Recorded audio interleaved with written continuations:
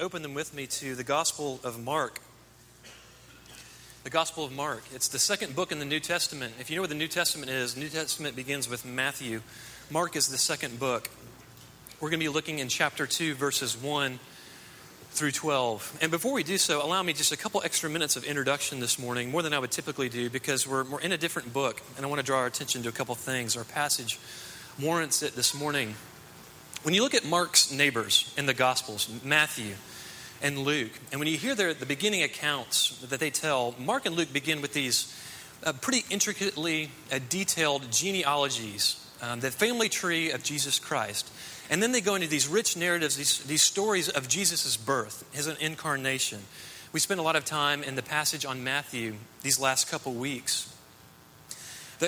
How the culture responds to Jesus, how other people respond, all these great details about Jesus' birth. That's Matthew and Luke. Mark does something entirely different.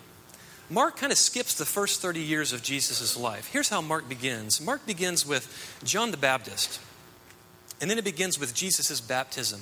And then it begins with Jesus' public ministry. And what Jesus says on the front end is very important for us this morning. Jesus says, the kingdom of God is at hand. The kingdom of God is here. And I'm the king of that kingdom. And what follows in Mark is jab after theological jab of illustrations and example of Jesus embodying and showing the fruit of this kingdom here on earth. We see all these supernatural events. There's people getting healed. Blind are getting sight. Demons are being cast out. Paralytics are being healed. It's just jab after jab after jab. This kingdom is here, and Jesus is the one starting it. Jesus is the one doing it. Why is that important for us this morning? Well, there are some during this time that would say, when Mark is writing this gospel, when they're looking at Jesus, when they're looking at the disciples, and they're looking at this Christianity, they're going, you know, the Romans, other people who are hearing about this for the first time, they're going, really, this Christianity thing, this kingdom of God, this is really nothing new. Because at this time, there's a major religion called Judaism. You may remember Paul, who's the writer of the New Testament, formerly Saul. He was a Judaizer. And this religion is taking over at this time. And we'll explain a little bit more about what it looks like later. And what the Romans and what other people are saying about this Christianity, that Jesus and his disciples, this kingdom that has come and these things that are being made new, is like, you know, really all that is it's just a branch. It's just this small sect of Judaism. Nothing new. It's just, just a small offshoot of Judaism. There's nothing new going on here. Mark says that could not be further from the truth. And jab after theological jab, he's trying to instill in our minds that the kingdom of God is not Judaism.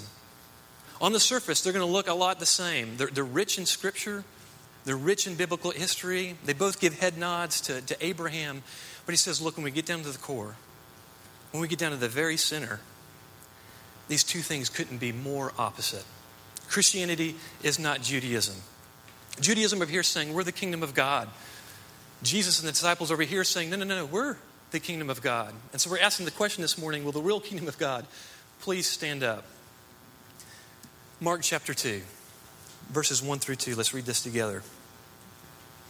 This is God-breathed. And when he returned to Capernaum after some days, it was reported that he, Jesus, was at home. And many were gathered together, so that there was no more room, not even at the door. And he was preaching the word to them. And they came, bringing to him a paralytic carried by 4 men. And when they could not get near him because of the crowd, they removed the roof above him. And when they made an opening, they let down the bed on which the paralytic lay. And when Jesus saw their faith, he said to the paralytic, son, your sins are forgiven. Now some of the scribes were sitting there, questioning in their hearts, why does this man speak like that? He is blaspheming. Who can forgive sins but God alone? And immediately Jesus, perceiving in his spirit that they thus questioned within themselves, said to them, why do you question these things in your hearts? Which is easier, to say to the paralytic, your sins are forgiven? Or to say, rise, take up your bed, and walk? But that you may know that the Son of Man has authority on earth to forgive sins. He said to the paralytic, I say to you, rise, pick up your bed, and go home. And he rose, immediately picked up his bed and went out before them all, so that they were all amazed and glorified God, saying, "We never saw anything like this." Let's pray.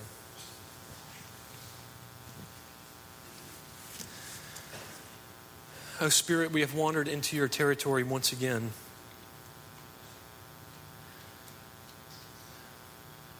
And we place ourselves underneath your word.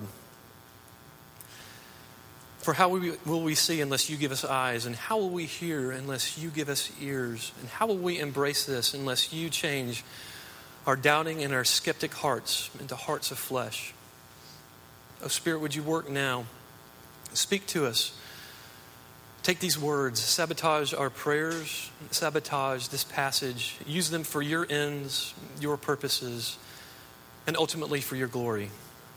We pray in Jesus' name. Amen. A couple years ago, many years ago actually, I took a family trip over the Thanksgiving holidays to our nation's capital, Washington, D.C. And while we were there, we decided to do like a tour of the national monuments. We hit all the biggies.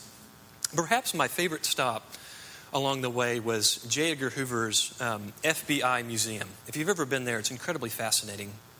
And I'll never forget one of the exhibits. I remember it to this day. It was basically this timeline of the history of America and the FBI and how they categorized, classified, and identified criminals. You see, we're in the 21st century. We watch CSI. You know, if you sneeze over here and they get a flake of dandruff over there, they can link you to the crime scene. You're guilty. It's watertight. Well, before CSI days, there was fingerprinting, right? They would identify criminals by fingerprints. Well, criminals got smart. You know, they wore gloves. Well, before fingerprinting, before test tubes and chemicals, there was this method called the Bertillon method. And here's how the Bertillon method worked. Let's say you were convicted of a crime and you're being processed and you're about to go to prison or you're about to go to jail. What they would do to process you is they would start taking measurements of your face. You know, how far apart are your eyes? How big are your ears? How far is your nose from your lip? All these measurements, all these numbers would go on a piece of paper. And that kind of became your identity, who you were, for this end and for this purpose. Let's say you were released from jail. And let's say you were to commit another crime and you were to come in and be processed again. They would perform this same system upon you, this Bertillon method. They would take the measurements of your face and they would say, okay, well, what's your name? And they would say, well, and they would use an alias. I'm so-and-so. Well, after they would take the measurements of your face, they would go back to the database and say, oh, no. This is actually not your first offense. This is your second offense. You say you're John Smith, you're actually Joe Smith. We know who you are. It was the way they classified individuals. Well, when I was looking at this exhibit told of the moment in time when the Bertillon method failed, when it became obsolete. And it's a story about two men. And you can actually look this up online. It's incredibly fascinating. The two men's names were William West and Will West. They sound almost exactly the same. William West and Will West. And when you look at their mugshots, it's online. You can look at this online. When you look at their mugshots, they look like identical twins. And here's how the story goes. In the early 1900s, William West committed murder, and he's being processed. They took his measurements, and he went to Leavenworth Prison for life. About 2 years later, Will West, an entirely different person, committed armed robbery. And when they brought him in to be processed at Leavenworth Prison, they performed this Bertillon method on him. And they took the measurements of his face, and then we went back to the database. They said, we actually have a record of you. And not only do we have a record of you, you're actually already in prison. And they had this moment of panic of going, did the prisoner escape? Or did we just catch him momentarily after he escaped? I mean, it was just sheer pandemonium. Finally, after hours of craziness, they get the two men in the room together, William West and Will West. And the room was deadpan silent. Why? Because they looked exactly alike. Their measurements were exactly the same. You know how they told them apart? They took their thumbprints. Their thumbprints were different. And that was the birth of fingerprinting. In our passage this morning, what the Lord is going to do through this author, Mark, is he's going to put two things side by side. In one sense, we have this modern religion at this time, this Judaism, of which Paul was a part of. We read about it in this passage, the scribes. The scribes, they're these people that, they're kind of like the blue-collar Judaizers, and they're not at the top of the food chain. That's the rabbis. That's the Pharisees. The scribes are more blue-collar. They're in charge of actually copying all the old ancient texts, and they're in charge of the children. And they're in this passage. We'll read about them here in just a moment. Mark and Jesus are saying there's this group of Judaizers here. And on the other hand, we have this kingdom of God. We have Jesus and his disciples. And on the surface, if you use the Bertillon method, they're very, very similar. They look a lot alike. But what Mark is going to do for us in this passage this morning, he's going to run the fingerprints. He's going to say, but when you look at the core, when you look at the heart of this, you're going to find that these two ideas, these two religions couldn't be more different, couldn't be more opposite. And Mark's going to give us 3 markers this morning. And those are going to be our 3 points this morning. And the first 2 actually relate to Jesus, and the last relates to the kingdom itself. So if you're taking notes, here are the 3 points this morning. First, the first point, the first mark or feature of the kingdom is that Jesus is the axis, A-X-I-S. Jesus is the axis. Second point, he's the agent. And lastly, how do you access this kingdom? It's accessed through faith. They're all A's. I did not do that on purpose, but it's for your entertainment and note-taking pleasure. Jesus is the axis, he's the agent, and it's accessed through faith. Okay, so first, this question of access. What does this kingdom revolve around? When you compare Christianity to Judaism, what is at the center of each? And what Mark does, and let me show you my cards first. Here's where we're going this morning. And all of these points are going to build on top of each other. At the core of Judaism, when you peel back all the traditions, when you peel back all the layers, when you get to the heart of it, who does it seek to glorify? Who does it seek to raise up? What does this universe spin around? It's an individual. It's you. It's man. And what Mark says is that this Christianity, this thing that Jesus is inaugurating, this thing that he is starting, man is not the center of it. Not a group of people aren't the center of it. An idea is not the center of it. There is a person at the center of it, and it is Jesus Christ. This is what makes us different. This is what makes us distinct. We are not Judaism.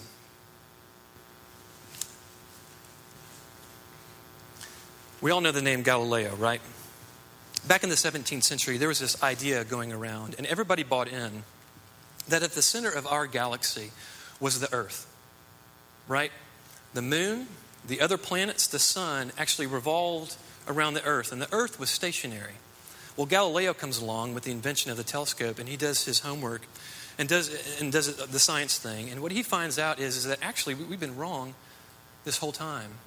The Earth is not stationary. Actually, it's the sun that's stationary. The sun stays put. The Earth, the moon, the planets, they all revolve around it. We've gotten it wrong. And here what we have in this passage this morning is Mark is doing the same thing as Galileo. He's saying, look, Judaism, what it puts at the center of the universe is man. Everything revolves around him, even God. But what's different about this kingdom of God that Jesus is beginning is that Jesus Christ himself is at the axis. He is the center of it. When you peel back all the layers, what's at its core? A person, and that is Jesus Christ. Where do we see that actually playing out in this passage? Look with me again at our text. And before we actually look at these passages, consider this. You can tell a lot about a person. You can tell a lot about where they have placed the axis in their life. Is the axis on them or is it on Jesus Christ? You can tell a lot about a person when they experience 2 situations in their life, pain and success. When people are going through pain and when people experience success, you can tell a lot about a person and what they center their life around. And notice the people from Capernaum in this passage experience both. They experience pain in this passage and they experience success. First, pain, where do they experience that? There's a member in their community that is paralyzed. This is not a young man. This is not a newly paralyzed individual. He's been paralyzed since birth. And they've had to watch the effects of this fall and the broken world in this man's life. And then let me remind you that at this point in redemptive history, Jesus didn't have the advantages we have. He couldn't send a tweet to Capernaum and just say, hey, by the way, going to be in Seatown in a couple days. You got the sniffles or that blood issue again. Come on by, we'll get that taken care of you. Ricky Tick, hashtag Peter's mom's house, right? He didn't have that opportunity. Word gets out. Jesus is home. And in an agricultural community, they stop what they're doing. They stop work. And as a group of people, they take this paralytic to Jesus. And so the question for us this morning is, what does their world revolve around? Do they have a solar theology? Because they're experiencing the pain and the brokenness of this world. There are things in this man's life that ought not be. And where do they go? Where do they flee? They stop what they're doing and they flee to a person, Jesus Christ. You can tell a lot about a person by the way they handle pain and the way they experience pain and trouble. You can also tell a lot about a person where their axis is when they experience success. What happens to this paralytic? We know the end of the story, right? He's let down through the roof. And the assumption is, this man is paralyzed, Jesus, and you can do something about it. And Jesus does. He heals him. And what does Capernaum do? Hey, Capernaumites, see y'all huddle up here. Man, that was pretty awesome, wasn't it? We should make a t-shirt. And you four, you guys that carried the mat, y'all get extra props. Y'all get the assist this week. I mean, that was awesome. I mean, Capernaum, we're number one. Now, what do? Verse 12. They worshiped and they glorified God.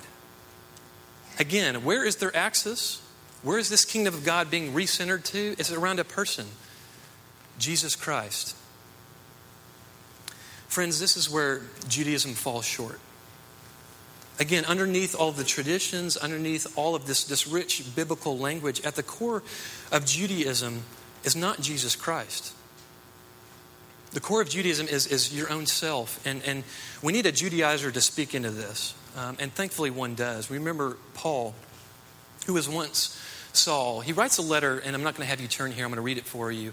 He writes a letter to the Philippians church, and he's saying, I'm no longer a Judaizer. I'm done with that. I follow Jesus Christ. He is my axis. And he's writing to Philippi saying, let me describe to you my old life in Judaism. Here's how it looked.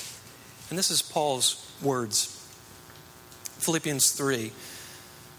He says, I myself have reason for confidence in the flesh also. If anyone else thinks he has a reason for more confidence in the flesh, I've got more. Listen to this. I was circumcised on the 8th day, of the people of Israel, of the tribe of Benjamin, a Hebrew of Hebrews, as to the law, a Pharisee, as to zeal, a persecutor of the church. Jesus and those Christians, I didn't just oppose them, I persecuted them. I helped kill them.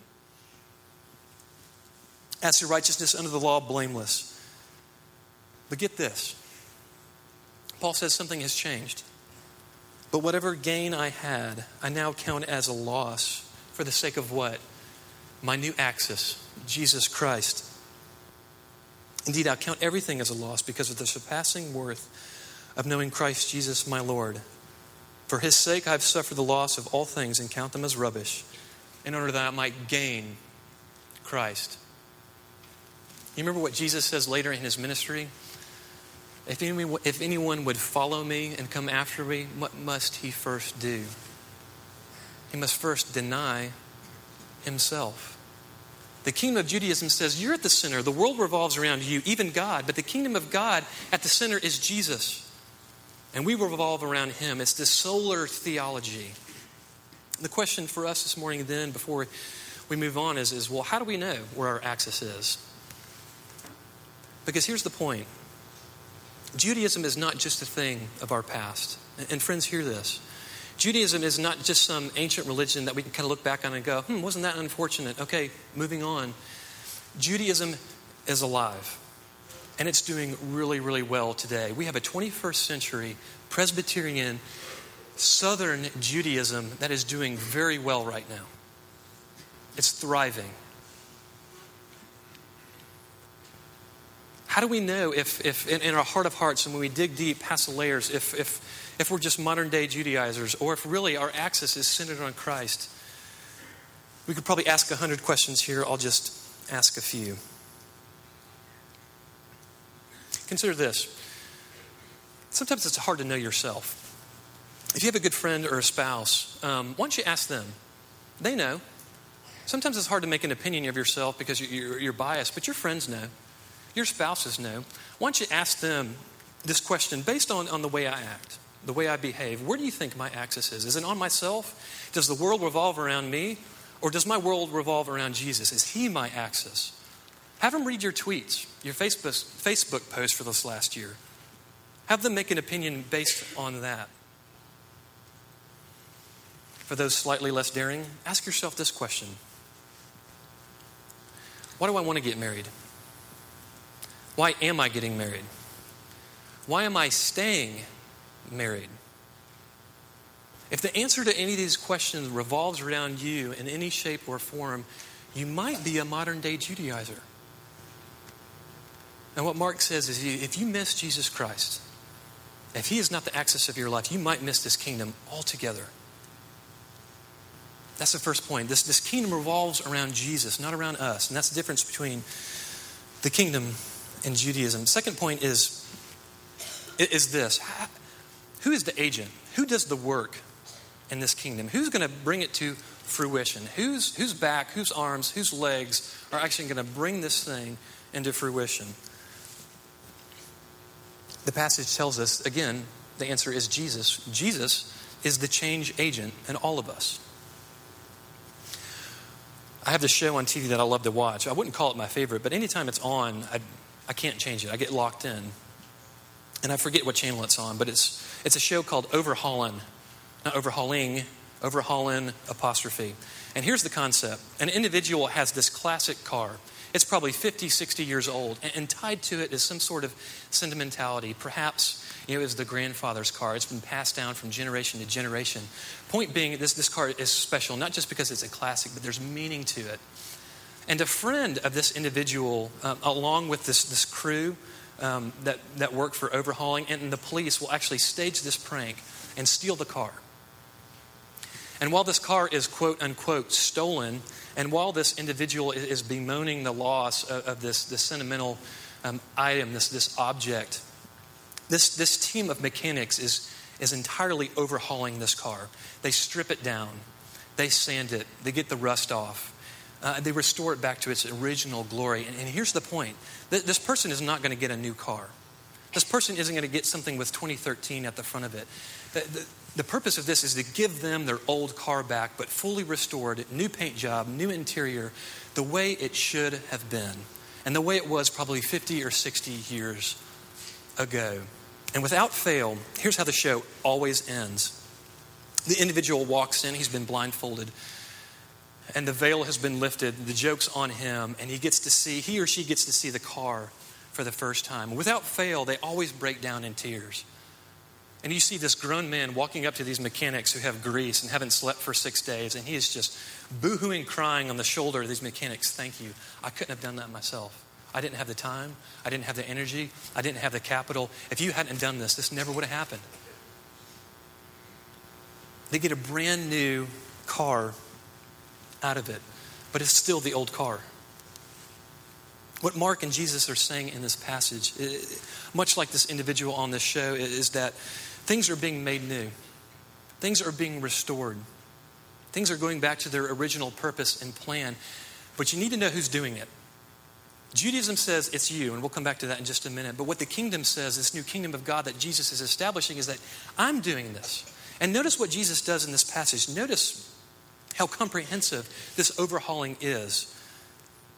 It starts with the soul, and then it goes to the body, and then it goes to the mind. This restoration, this overhauling is completely comprehensive, if that's not redundant. Notice in verse 5, and notice the chronology of this too. And when Jesus saw their faith, he said to the paralytic, "Son, your sins are forgiven." You see what's going on here? The assumption, again, is that as the paralytic is being let down through the roof, he just needs to be healed. That's kind of you to address the whole soul and spiritual side of things here, but he really came to be healed. And Jesus trumps him. Again, because we have this group of Judaizers, these scribes are here, and Jesus does something very intentional. He says, "Son, you're not just healed, but your sins are forgiven. I'm going to do something only God can do, only the Son of Man can do. Your sins are forgiven. Your soul is healed." And there's actually a bigger problem here. You have spiritual paralysis, and that needs to be fixed too. Your faith has healed you. Not only does he fix the soul of this individual, but he does fix the body. Verse 11, he says, "Get up, walk, go home." He's physically healed. But notice what else Jesus does in this passage. Jesus doesn't just stop with the body and with the soul. He wants to overhaul our minds, our preconceived notions. Our minds are fallible too. Our minds are broken. Our minds are paralyzed. And Jesus then turns to the scribes and says this, verse 8. "And immediately Jesus, perceiving in his spirit that they thus questioned within themselves, said to them, why do you question these things in your hearts? Which is easier to say to the paralytic, your sins are forgiven, or to say, rise, take up your bed and walk?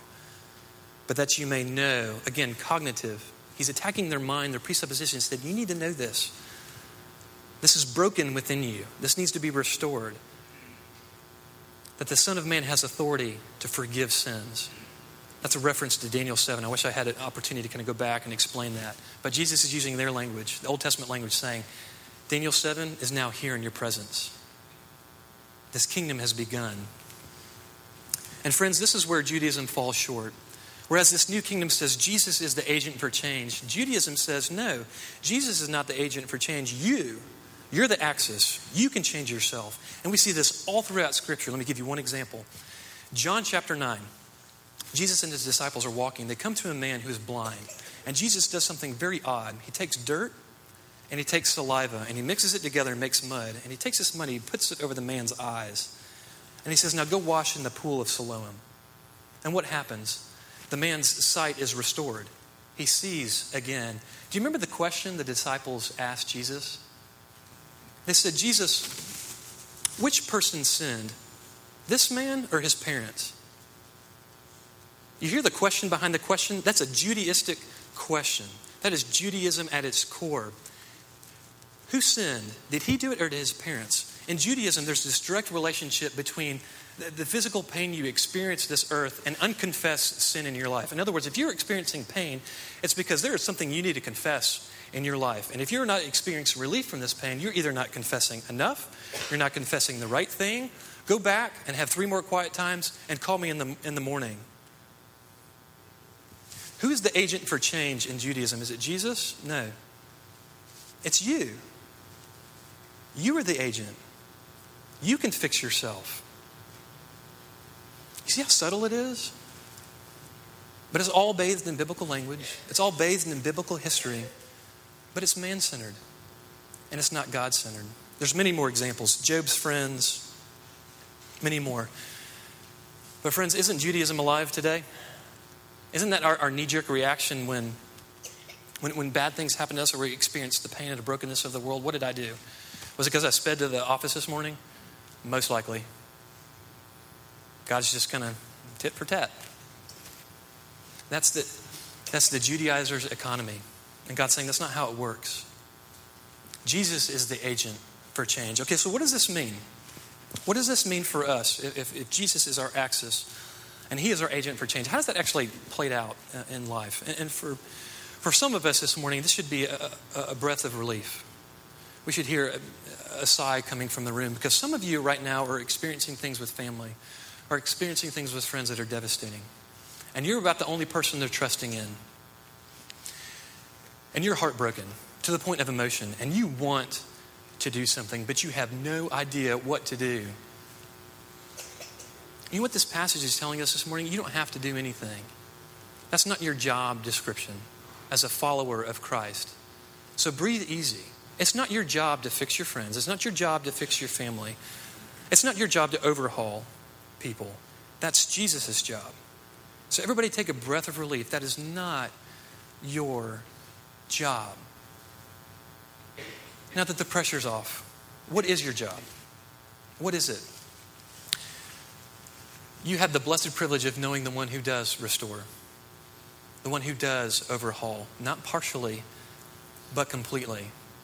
So with the pressure off now, you can say, I know a guy. Let's pray together. Let's go to him. Let's ask. You remember what Jesus says in his ministry? You do not have because you do not what? Because you do not ask. And why don't we ask? I'm a guy. I'm terrible at this. When a problem pops up, my knee-jerk reaction is not to pray. It's what am I going to do to fix this problem? Whether it be emotional, whether it be spiritual, whether it be practical. That's my knee-jerk reaction, is not to pray. Is not to go to God. Is not to ask the one who can overhaul and redeem all things to help and to fix things and to approach in faith. No, it's what am I going to do? And then after I get frustrated, it's like, okay, I know what I need to do. Friends, we know the one who overhauls, and we know the one who overhauls completely. And like these people from Capernaum, we ought to flee to him. Well, last but not least, what's What's the door to this kingdom? How do we get in? How is this kingdom of God that Jesus is the center of and that he is the agent for change of, how do we get in? Again, this is where Judaism falls short. Judaism would say, how do you get in? It's by your works. Paul said that in Philippians. Do more, do more, do more. And rather than some elaborate definition of what real faith is, some theologically astute definition, Jesus is just going to give us an example in this passage of what real faith looks like embodied. So let's look to the example of these people from Capernaum as to what real faith looks like, because that's what saves this man. That's what saves this congregation, this community. And Jesus says it in verse 5. Look with me again. And when Jesus saw their faith, notice the plural here. He doesn't look at the faith of the paralytic. He doesn't see his faith. The referent here is not the 4 men holding the pad. The referent here is the people from Capernaum. When he saw their faith, he said, your sins are forgiven. So what does real faith look like? I want to draw your attention to 3 things this morning. Faith is communal. It takes effort. And we should expect obstacles. First, this idea of faith being communal. Let me just ask a very simple and very obvious question. How far, when this paralytic heard that Jesus was near, how far would he have gotten by himself as a paralytic? He would have missed out entirely. He never would have seen Jesus except for what? Except for his community. Except for his group of people saying, you can't get there by yourself. And don't we feel that way sometimes when we're experiencing the pain and the brokenness of this world? We can kind of get one-sided. And we can get so locked into our environment and the pain of it. We forget we have one that overhauls. And that's where we need a community to come along and say, come on. We need to go to Jesus together. He couldn't have been healed without them. And what we hear going on here is the invisible popping of the Judaizers' bubble here, because Judaism is by nature very, very independent. And what Jesus is saying this is the death of autonomy. This is the death of independence. When you get an email about a need in the church, that is your business. When someone in your community group opens up and says, this is how I'm experiencing the fall, that is your business. They need you. And to you, Mr. Island and Mr. Autonomous, you need a community, you need a congregation too, to come alongside you. You need their faith to encourage you as well. This is the death of autonomy. This is the death of self-will. What this is doing is it's pointing out these invisible bonds that exist between you and me because we are in Christ and he is our axis together. At times I need your faith to encourage me, and at times my faith will encourage you. We do this together. No more I, you. It's now we. It's now us. Faith is communal. Second, it takes effort. Faith takes effort. It involves blood, sweat, tears. And I want to draw your attention to the 4 men who are actually carrying this man. Okay, it's their arms and their shoulders that carry him from his home to Jesus. It is their legs that carry him up the steps to the roof. It is their hands, their fingernails that dig through the mud and clay to open up the roof. It is their back that lowers this mat before Jesus. Point being, some of you are going to do more work than others. It's going to take effort. It's not going to be easy. Faith requires the exertion of effort. And to kind of dovetail with that point, we should expect obstacles. What happens when these 4 men approached this house? They couldn't get in, but why? Because of the crowd. And they kind of go Navy SEAL on us. Their motto is improvise, adapt, overcome. They just go, man, isn't that a bummer? Let's head back to the house. No, what do they say? No. This guy can do it. We know this guy can do it. We just got to get in front of him. And so what do? They go up the stairs and they claw through a roof. And they lower him down in front of Jesus. And Jesus says what? I've seen your faith. You've been persistent. Faith is persistent despite obstacles. It's not easy. I've seen your faith and I'm going to reward it. Your sins are forgiven. Friends, faith may look like putting a hole in your roof. It may look as awkward and as destructive as putting a hole in your very own roof. Expect obstacles. In light of this, we ought to be persistent with the Lord. If we ask once and we don't get what we want, how much faith do we really have? We just kind of move on and kind of fold our spiritual arms and at the Lord. No, faith is persistent. Jesus tells a parable about this. He tells about this widow who is asking this judge for justice. She says, give me justice. Give me justice. And this judge says, I fear neither God nor man, but I'm going to give you justice because you're bothering me. You are wearing me out. Bless your heart. Here is justice. But please know this. I care not about God nor man. I'm just doing this so you'll get off my back. Here's justice. Go. Let it be done. And she's rewarded because she's persistent. And what does Jesus say at the end of that parable? He says this.